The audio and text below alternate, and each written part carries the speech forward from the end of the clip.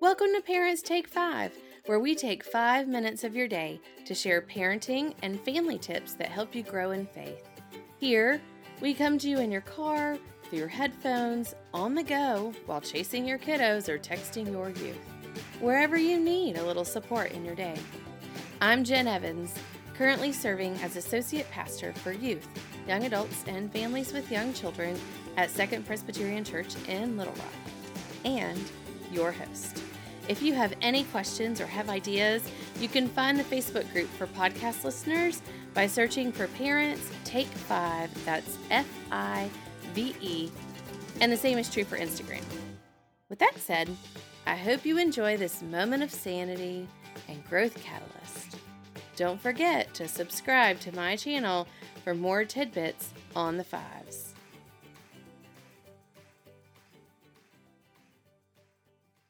Hey y'all, it's Jen. Glad to be back with you guys today. So I have to say, when I started Parents Take 5, I started because so many parents wanted parenting and faith resources and didn't have time to read parenting books. And when they did, they were overwhelmed and felt guilty that they weren't able to do all the things. And I hear that. I'm in the same boat. So this podcast was intended to be short and easy to listen to on the go. Well, I'm guessing that your house is like mine. We aren't physically going really anywhere outside of our own property. I'm juggling, and I know you are too. And so if you're listening today, wow. You get an award for listening to a podcast in the midst of a pandemic. I am so far behind on listening to my favorite podcast that it's really quite sad. So I've been thinking, what does a parenting and faith podcast look like in the midst of a pandemic? I know some listeners are mandated to stay at home. Some are essential workers and still going back and forth to work, which, by the way, thank you. And some communities, I think, are less impacted than others. And quite frankly, I am tired of reading all the articles and the interviews and the videos and all the resources on parenting in a pandemic. So I kind of withdrew. And I've been sitting with what this really means for us as parents. And I was thinking about the author and priest Henry Nouwen, who wrote, "There's always reason to hope, even when your eyes are filled with tears." So there's hope, and one of the ways that it presents itself is through love. And we love through action.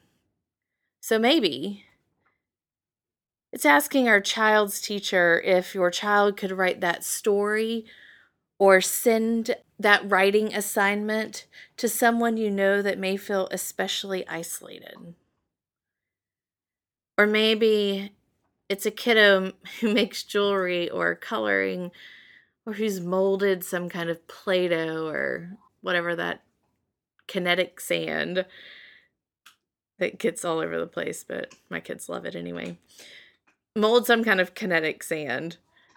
And you take a picture of it and you send it to someone and say, "I was thinking about you," or "Our family was really thinking about you."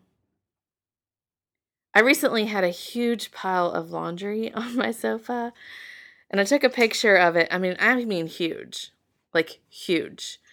And I sent it to someone whose house is spotless all the time. And if I can find it, I'll post it on the Facebook page because it's kind of sad and amusing at the same time. But, such is life these days. Anyway, laundry's done now, by the way. But I know of kiddos that are making birthday videos and sending them to friends. And I just have to say that Christ's love is brightly shining through the acts all around us and, most importantly, through us. So give yourself some grace and lean into the words of the priest Henry Nouwen. There's always reason to hope, even when your eyes are filled with tears. So friends, join me and take a deep, deep breath. Sit with your emotions.